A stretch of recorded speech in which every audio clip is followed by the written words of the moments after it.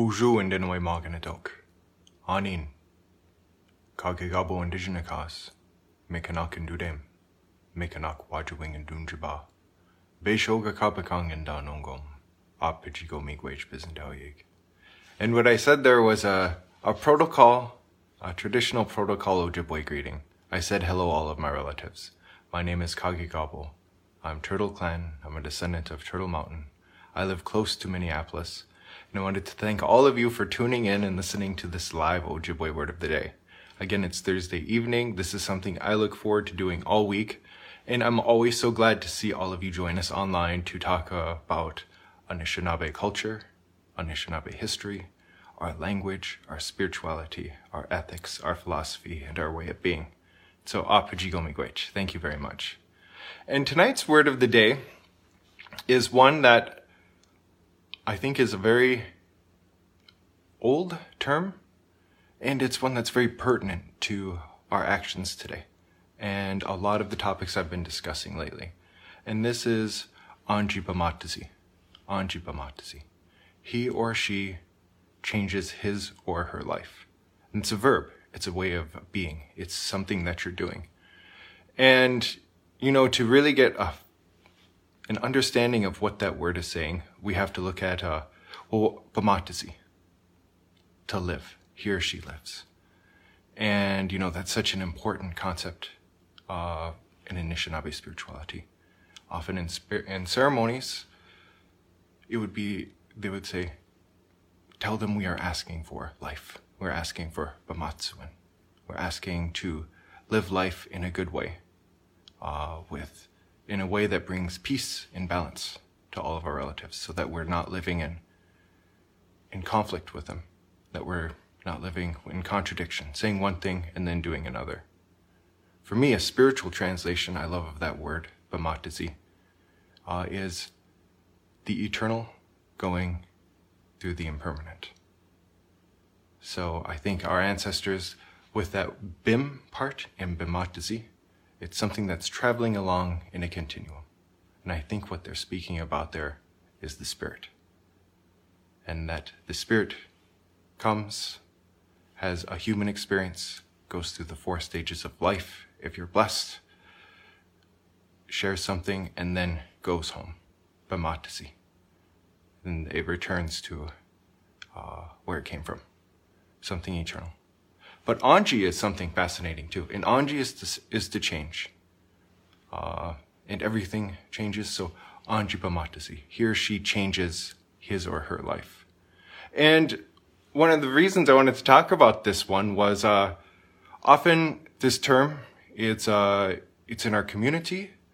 It's definitely in the academy. And it's something that affects us on a daily basis. And the word that people use is decolonize. Decolonization.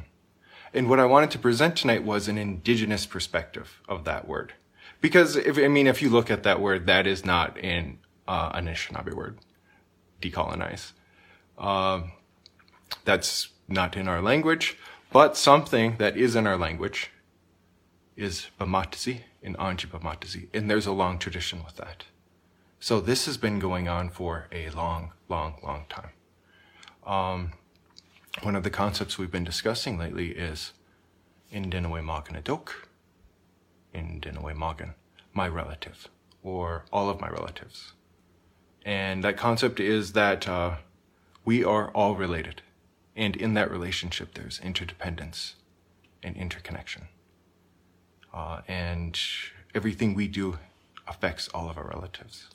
And then when people arrived here, the Wematuguji or Jaganash, the Frenchmen or the English or the Spaniards, then we became related to them too. We became related to them through relationship. And in that relationship, it has been at times long and complicated. And so this isn't the first time this term Anjipamatazi has been used. One of the famous ones is Niaulin, the Delaware prophet, who was part of Pontiac's Confederacy. And he spoke of going back to traditional values, going back to a traditional lifestyle. And then this is going to come up again with Tensquatua, Tecumseh's brother, or in their language, Tecumseh, who spoke about, again, abandoning everything that colonization was bringing to Anishinaabe, to natives, and leaving that aside and returning to traditional values. This will happen with Kennecott. This will happen with Little Turtle. This will happen with Wovoka. And now we're at a time where we need to, if we look at society right now, and in this concept, in this teaching of all of my relatives, what we're saying is, I am all of my relatives, and all of my relatives are me. So if we look at society, that society right now, if you're in Europe, if you're in Canada, if you're in Mexico, or if you're in the United States, wherever you are in the world, that is a reflection of who you are. And if you look at the state of affairs right now, be it political, be it social, there is a great deal of imbalance. And it can seem at times absolutely overwhelming. How am I going to change that? And it can be very overwhelming if you look at it and say, oh, that's a reflection of who I am. I am a part of this, and it's a part of me. So how? How do I change? How do I bring change to the society that I live in? And it's the same concept that all of these men and all of these women, our great-grandparents, have spoken about. And it's going out and seeking a good life. And while we do that, what we do is we live with awareness. We live with self-knowledge of our relationships. We acknowledge the fact that we're all related and that our actions are affecting not just all of my relatives right now, but all of my relatives who are coming not just 4 generations from now, but 7 generations from now. And that the way to do it, the way to, I think, really bring profound change is to change oneself. So, and I think that's the Indigenous perspective of it. I think a lot of people will come, are expecting like a political leader or a social system or an economic system to come and change their lives for them. Whereas I think an Indigenous perspective is, if I change myself, then I can change all of my relatives. And so, and a number of the things that we're talking about are racism, nationalism, xenophobia, sexism, homophobia. All of these values that we did not have when pre-colonization. So in a way of decolonizing ourselves, if we do live with genuine sagi itduin, with love for one another, if we seek out debwewin, truth, if we seek out guaiquatisuin, virtue, righteousness, and honesty, if we seek out dabasendizuin, humility, we don't exalt ourselves above our relatives.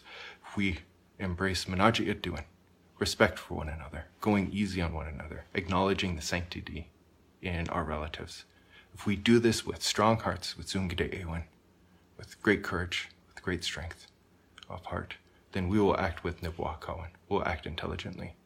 And in any of these situations where we do see these epidemic problems of sexism, of nationalism, of racism, of economic disparity, if we observe ourselves in how I am treating my relative, if you are treating them with love, with truth, with humility, with kindness, with respect, with great strong hearts, with courage, with intelligence, then can you be sexist at that time? Can you tell a woman that you are more important than her? Can you treat her differently than you can treat your relative? Can you treat someone who has come to this country or someone who lives in another part of the world as being less than you?